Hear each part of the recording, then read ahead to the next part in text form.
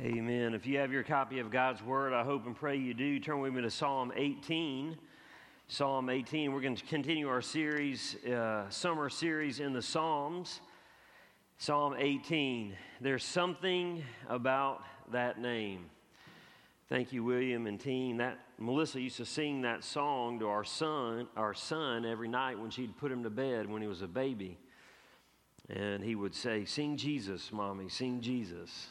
And so that name's special in the life of our family. Psalm 18. You will see as we get through this that Psalm 18 is a very personal psalm that David wrote for us. And it's actually a song, S-O-N-G, that he wrote, as are most of the Psalms. That was the Hebrew hymn book. Psalm 18. The title of the message is An Unshakable Confidence in the Lord. An unshakable confidence in the Lord. If you're physically able, would you stand with me in honor of the reading of the Word of God? And as we read this, just be reminded that the Lord is speaking. If you do not have a copy of God's Word, the passage will be on the screen behind me in front of you. And so God says to us, I love you, Lord, my strength. The Lord is my rock, my fortress and my deliverer, my God, my rock where I seek refuge, my shield and the horn of my salvation, my stronghold. I called to the Lord, who is worthy of praise, and I was saved from my enemies. The ropes of death were wrapped around me. The torrents of destruction terrified me. The ropes of Sheol entangled me. The snares of death confronted me. I called to the Lord in my distress, and I cried to my God for help. From his temple he heard my voice, and my cry to him reached his ears. Heavenly Father, thank you for this day you've given us. What a wonderful day of worship and celebration we've had already. And Lord, thank you for the opportunity again to study your word. And Lord, I just pray that in these final few minutes together, you'd be glorified, magnified, and exalted. You give us eyes to see and ears to hear. And Lord, God, that your word would just penetrate to the depths of our heart, our souls, and our minds. Lord Jesus, make yourself known. And it's in your name we pray. Amen. Thank you so much. Have a seat. I want to share with you a passage of Scripture from 2 Samuel 22, beginning in verse 1, and just tell me if this sounds familiar. He said, "The Lord is my rock, my fortress and my deliverer, my God, my rock where I seek refuge, my shield, the horn of my salvation, my stronghold, my refuge, and my Savior. You saved me from violence. I called to the Lord, who is worthy of praise, and I was saved from my enemies. For the waves of death engulfed me, the torrents of destruction terrified me, the ropes of Sheol entangled me, and the snares of death confronted me." David wrote this song following a long life where he had seen and witnessed the mighty hand of God work in him. Specifically, how God had delivered him time and time again from the grasp of Saul and from the hands of his enemies. And so this song is a proclamation as well as a celebration of God's great work and God's nature and character, his unchanging nature and character. Now, it's quite interesting that when David wrote this song and compiled it with the other psalms, he modified it a little bit, he changed it a little bit, and he did so that it could be used in a corporate worship setting. But if you go back and look at 2 Samuel 22 and then Psalm 18 and read those together, you'll see just this incredible similar language. For it's the same song that David wrote in the latter parts and latter years of his life, just looking back on and celebrating and proclaiming the great work of God in his life. Now, I want to just very briefly, I want to kind of share with you a timeline of how we got to this point in David's life. And let's begin here. Let's begin with the time David served as King Saul's armor bearer. So we're not necessarily going to look at his childhood and his adolescent years, but he came to be King Saul's armor bearer, okay? And he was close to King Saul, and he would play the harp for King Saul, very close to him. Well, then we know that David was used by God to defeat Goliath and the Philistines, and he became a national hero. Well, you would think that that would have been celebrated greatly, but not so in King Saul's mind, because enraged with jealousy and on multiple occasions over the next many, many years, he sought to kill David. And so David spent a lot of his young adult life running from Saul, running from cave to cave and refuge to refuge, just hoping to stay alive. During this time, the Philistines rejected helping David and his band of brothers, his small army. He was attacked by the Amalekites. And then David becomes king upon Saul's death. And then civil war breaks out. Well, David's crew won that civil war. And then the Philistines attacked Israel. And then the Ammonites attacked Israel. Then Absalom, David's son, rebelled against him and tried to form a coup and take over the kingdom. And then a gentleman by the name of Sheba rebelled and tried to take over the kingdom. Then the Gibeonites attacked Israel. And in every instance, one right after another, God did this great work of deliverance in the life of David and in the life of Israel. And oh, by the way, in the middle of this, at a low point in his life, David got lazy. He began to rest on his laurels. When he should have been at war, he was at home, and he committed adultery with Bathsheba, and then subsequently had her husband murdered. And yet, through all of these things, in response to God's faithfulness, in response to God's goodness, David writes this song of celebration and proclamation. And that's why it's a deeply personal psalm for David, for he lived this, and he wants to celebrate the Lord in it. The focus is not on David's victories. The focus is on God who brought him the victories. Now, I want to share with you just real briefly why this particular passage of Scripture is very personal to me. And it became real to me on September 19th, 2019. On that Thursday afternoon, I got a phone call from Melissa, who was in Mobile with our oldest daughter, Elizabeth, who was 20 at the time. She had just left the imaging center, and they had gotten the reports from the radiologist who diagnosed my daughter with a tumor in her brainstem. Now, I don't know anything about medicine, and I don't know anything about anatomy or physiology or any of the above, but I knew enough from the sound of my wife's voice that this was not good. And everything in our world came crashing down in just a mere matter of minutes. And for the first time in my life, I was helpless and I was hopeless, and I didn't know where to turn, and I didn't know what to do as a husband or as a father. And over the next 24 hours, God led me to this passage of Scripture, along with Psalm 46, verses 1 and 2, and Psalm 50 and verse 15. And I memorized them, and I began to just repeat them. I began to walk around my house and my yard, just saying these passages of Scripture over and over and over. The next day, Melissa and Elizabeth would arrive home. And a week later, we would go to UAB, where they would do another MRI, and by God's grace, it was not a tumor. It was what is called a cavernous malformation. But nonetheless, 6 months later, she had to have it surgically removed, and that was another journey for us.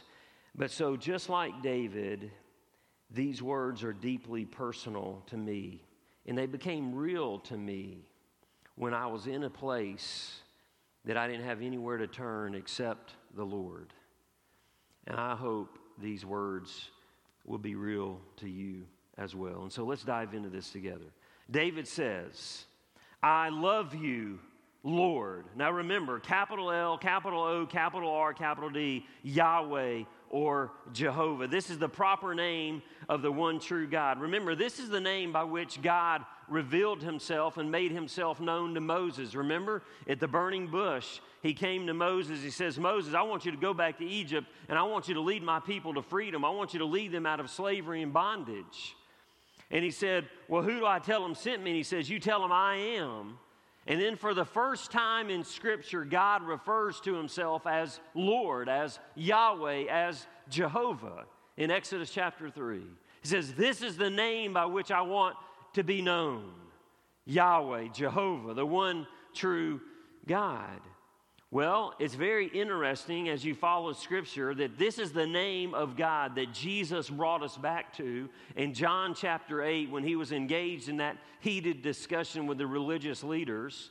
And he began to say to them, Abraham longed to see my day. And they looked at him and said, wait a minute, you're not even 50 years old. You haven't seen Abraham. And he says, before Abraham was, I am. In other words, I am Lord, I am Yahweh, I am Jehovah. Now, David did not know him by the name of Jesus. You and I know him by the name of Jesus. David knew him by the name of Yahweh or Jehovah. He knew him as Messiah and as Lord. So you and I, as we read through the text of Scripture, not only here but anywhere else, when you see the word Lord in all capital, you need to just, in your mind, you need to say Jesus. Jesus. Jesus. And so we see the Lord here. And so David is going to reflect on several truths about the Lord and his relationship with the Lord that I want us to dive into this morning. The first thing, if you're following along in your notes, I want you to see an all-encompassing love of God, an all-encompassing love of God. Notice what David writes here. He says, I love you, Lord. I love you, Lord. Now, here's what's quite interesting. That language is not found in 2 Samuel 22 in the first version of this song. That came later when he repackaged this song, when he modified it for the book of Psalms. He says, I love you, Lord. The language used by David refers to the deepest kind of love. It refers to a love that encompasses all of his heart and all of his soul and all of his mind and all of his strength. In other words, David has come to that place in his life through years of experience and through years of relationship and through years of intimacy with the Lord. And David can say unashamedly, God, I love you with all of my being, with every ounce of who I am. I love you, Lord. And that's what the Lord wants for me, and that's what the Lord wants for you. Look with me at these verses of Scripture from Deuteronomy chapter 6, beginning in verse 4. This is part of the Shema. It's the, if you will, the creed of Judaism. This is the passage of Scripture all young Jewish kids memorize at a very young age. And the Orthodox Jews still repeat this daily. Moses says, listen, Israel, the Lord our God, the Lord is one. Now watch this. Love the Lord your God with all your heart, with all your soul, and with all your strength. God wants us to love him with all of who we are, with every ounce of our being. Matter of fact, it's so important to us. Look with me in Matthew chapter 22. The Pharisees came to Christ to ask him, what's the greatest command in the law? And look what he says here. He says to them, love the Lord your God with all your heart, with all your soul, and with all your mind. This is the greatest and most important command. Isn't that something? And so David exhibits this love for God that is a love that's greater than any other love, any other affection, any other devotion in his life. So we see this all-encompassing love of God. But next, I want you to see a desperate situation. Look with me at verses 4 and 5. He says, the ropes of death were wrapped around me. The torrents of destruction terrified me. The ropes of Sheol entangled me. The snares of death confronted me. David fears the worst. From his perspective, death and destruction are inevitable. David finds himself in these situations. He finds himself in these circumstances, and he doesn't have anywhere to turn. He doesn't know what to do, and he's desperate. The language wrapped, terrified, entangled, or confronted likens to an animal in a trap. That animal is hopeless. That animal is helpless. That animal can't do anything on his own. He's overwhelmed by the situation. He's overwhelmed by the circumstance. Listen, David, he knows that he's helpless to, quote unquote, he's helpless to win without the intervention of God. David knows that the challenges he faces, the only solution to those challenges is God. I don't know if you've ever been there. I don't know if you've ever been in a place like that, where you don't have anywhere to turn, you don't know what to do, and you don't know where to go. And let me remind us, not only was it true for David, but it's true for you and me. At the end of the day, God is the only solution to all of our problems. That's it. He's the only place we have to turn. Any other avenue is going to let us down ultimately, but not the Lord. And so we see this desperate situation. But next, I want you to see David's desperate plea for help. Look what he says in verse 3. He says, I called to the Lord. We come down to verse 6. He says again, I called to the Lord in my distress, and I cried to my God for help. The language implies desperation. David is desperate for God to intervene. He's desperate for God to do something. He's desperate for God to do what only God can do. David knows that only God can rescue him. David knows that only God can help him. David knows that only God can deliver him from these various situations and circumstances. And he cries out to him. Listen, it's far more than just a folding of the hands, a bowing of the head, and the closing of the eyes. It's much more than that. And those of you that have cried out to God know what it's like. You know the desperation. You know when you exhaust all of your energy, your emotional and your physical and your spiritual energy in prayer and crying out to God. That's where David is. He's laid it all out there before the Lord, and he's empty because he's desperate.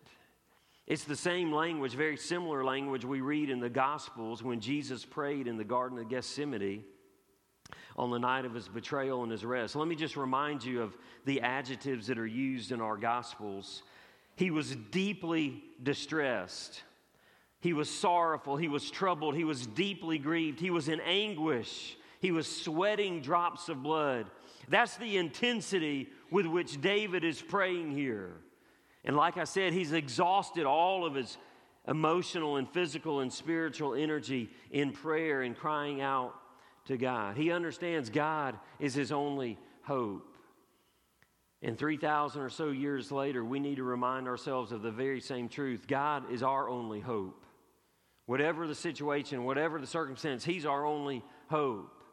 And we need to learn to cry out to him, church. We need to learn to call out to him in desperation. But the next thing I want you to see, look with me at the latter half of verse 6. The Lord hears our prayers.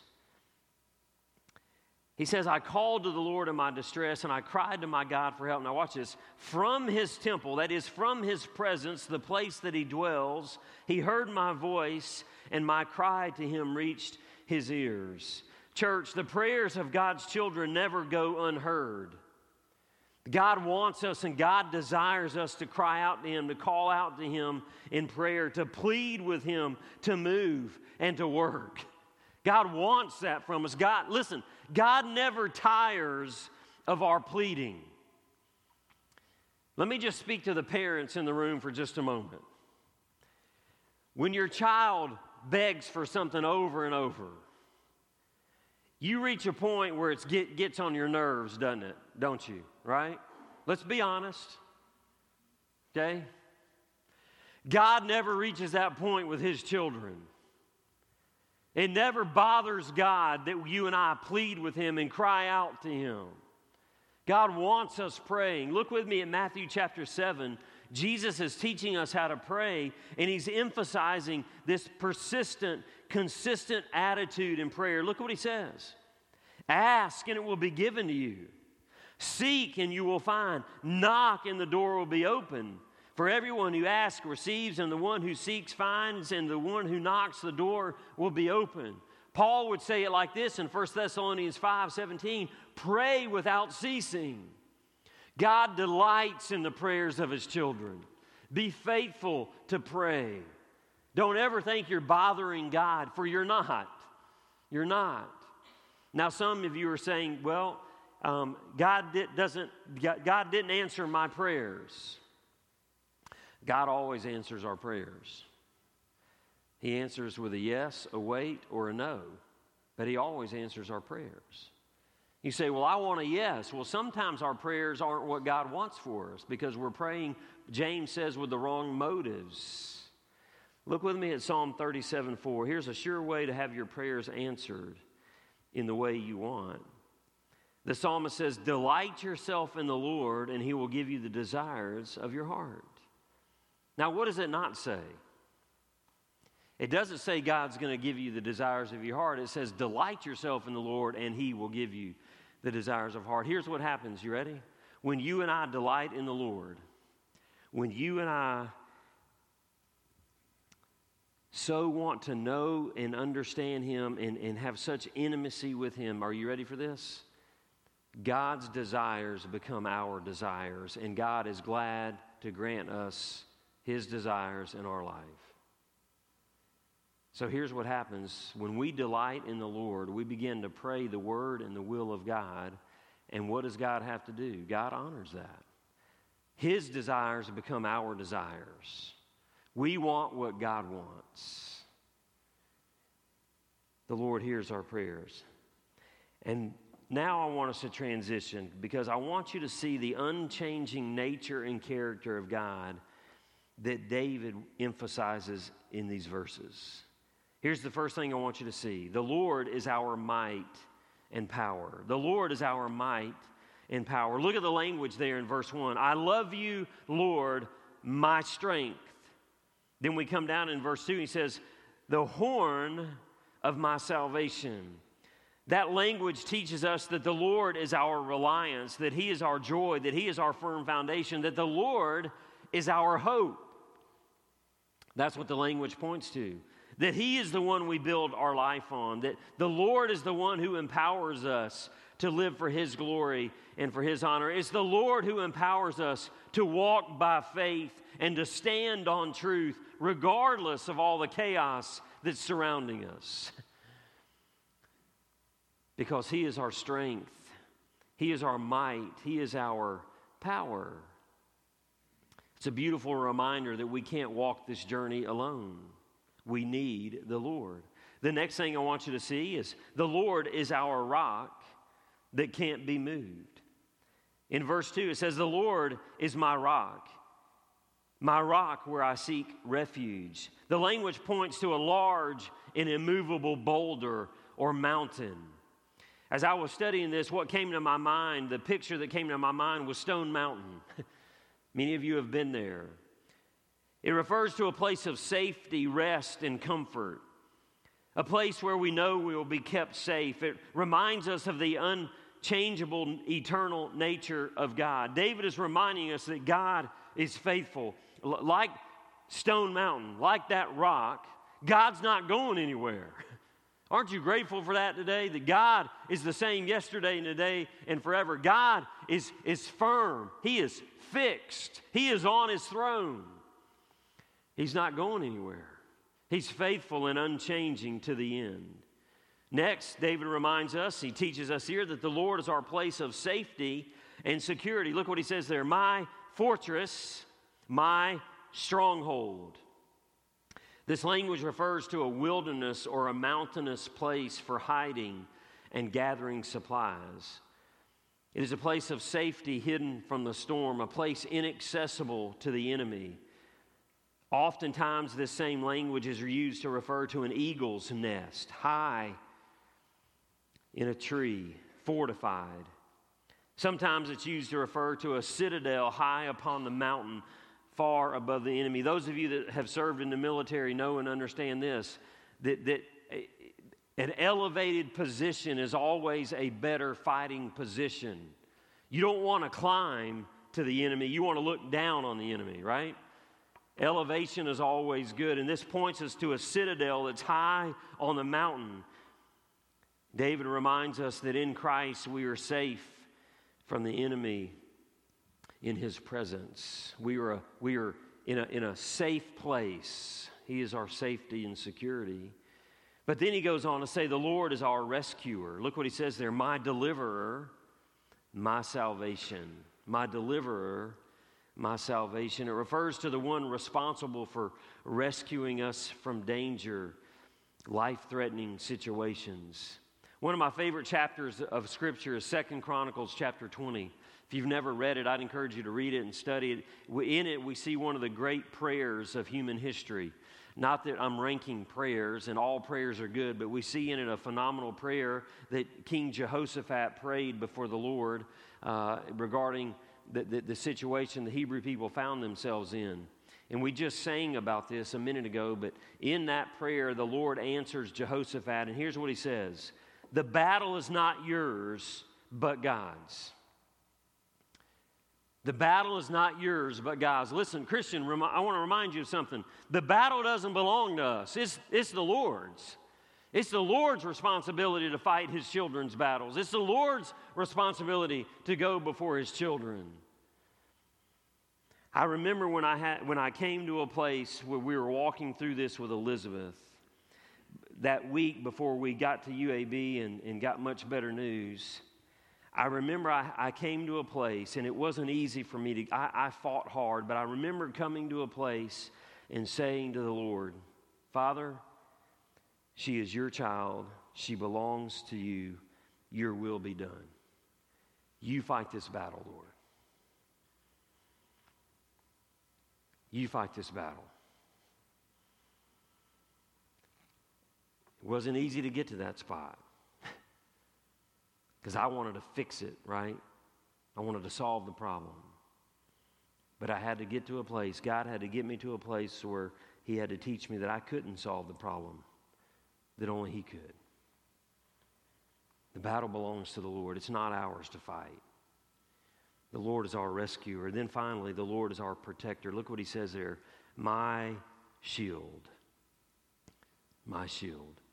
And that refers to a shield used in battle, a shield that protects us from the blows of the enemy. It's similar language that we see in Ephesians 6, where we are told to put on the full armor of faith, and it says the shield, the full armor of God, the shield of faith by which we will be able to withstand the arrows, the flaming arrows of the enemy. It's very similar language. David likens God to the one who stands between us and the enemy, God who absorbs the blows of the enemy for us. He is our shield. He's our shield. The Lord is our protector. Now, here's how I want to conclude. David is confident, and David is bold to call out to God, to cry out to God, because David knows God intimately and passionately.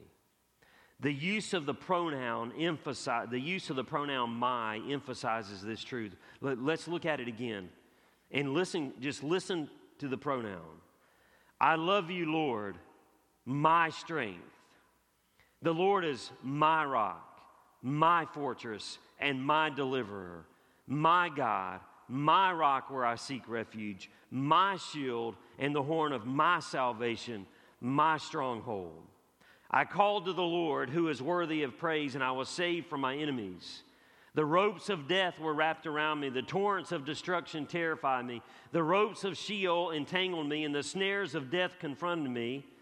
I called to the Lord in my distress, and I cried to my God for help. And from His temple He heard my voice, and my cry to Him reached His ears. 10 times David says, "My God, my rescuer, my salvation, my stronghold, my rock, my strength, my fortress, my deliverer." Listen, for David, God was not just some idea, some cosmic force somewhere out there that just pressed play and walked away. He wasn't the head honcho. He wasn't the big man upstairs. For David, God was his God, his Lord, and His Redeemer, and His protector, and His shield, and His fortress, and His refuge. And because of that, David was confident, and he was bold to cry out to Him. He was bold and confident to fully trust Him. He was bold and confident to fully surrender all of his life to Him. He was fully confident to walk with Him wherever He led.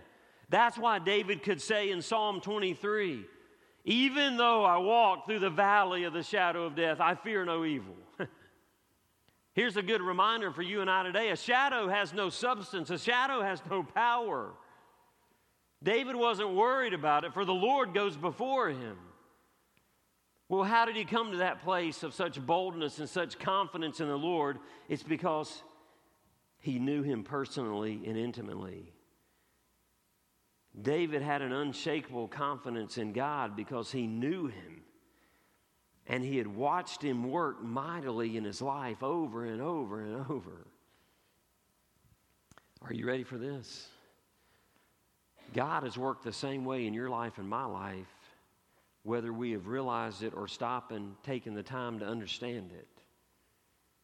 For God is always at work. He never sleeps nor slumbers.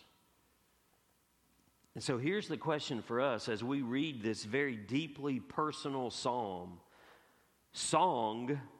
I should say, that David wrote. Do you know the Lord in this way? Are you confident enough this morning to say, He is my strength and my rock and my fortress and my deliverer and my God and my rock where I seek refuge and my shield and the horn of my salvation and my stronghold and my God? For I know this, God wants you to know Him with that same level of intimacy and passion that David knew Him. It's not something just that's reserved just for David. God wants us to know Him in that way. He wants us to walk with Him in that way. He wants us to be bold and confident in the Lord in the same way. And so the question again is this: do you know the Lord, Yahweh, Jehovah, Jesus Christ in this way? For God wants that for you. He wants you to know Him in that way. Pray with me. Father God, I want to thank You for the journey you led David on. And as we read through 2 Samuel, I'm afraid, Lord, I'm guilty that sometimes I don't really understand and I don't follow and pay close enough attention to what You're doing. And I'm grateful that You led David to write this song of celebration and proclamation so that we forever have it written down how great and mighty and awesome You are in his life. And Father God, I want to know You like this. I want to understand You like David knew You. And so, Lord God, would You continue to mold and shape us? For some here this morning, Lord, they need to begin a relationship with You. They need to take the very first step of knowing You intimately and passionately, and that is surrendering in faith to Your Son, Jesus Christ. And so right now, Lord, I ask and pray that there is any individual in this room, a senior adult, a middle school student, a high school student, a college student, or anybody in between, if there's anyone in this room who's never made a personal decision to surrender in faith to Jesus Christ, Lord, I ask and pray that right now in this moment, You would grab hold of their heart and their mind and bring them to Jesus. Show them their sin, show them their need of a Savior, bring them to a place of faith and repentance today, Lord. With heads bowed and eyes closed, you may be sitting there thinking, that's me. I need to do that. I need to say yes to Jesus. Friend, it is the single greatest decision any human being can make, and I want to encourage you this morning to do that. You say, Pastor, how do I do that? What's involved in that? It's amazingly simple. Right where you're seated, cry out to the Lord Jesus. Cry out to Him. Something along these lines. Nothing magical about these words. Lord Jesus, here's my life. I believe You're God's Son. I believe You died on the cross to pay the penalty of my sin. I believe You rose from the dead victorious. And today, Lord, I am surrendering my life to You. I'm turning over control of my life to You, Lord. Here it is. Take it. Have Your way in my life, Lord. I want to follow You. I want to live for You. And friend, if you are sincere in that heart's cry, God will indeed redeem you and save you and rescue you and bring you into His family. And today is the first day of the greatest journey that life has, a journey with Christ that will lead to heaven for all of eternity. Father God, I want to thank you again for this day you've given us. Thank you for the time we've had in worship. And Lord, I pray that we've worshiped you in spirit and in truth. And Lord, now in these final few moments, would you just continue to bring glory and honor to yourself? Make yourself known in this place, Lord. And it's in the name of Jesus we pray. Amen and amen. I want to invite you to stand. The team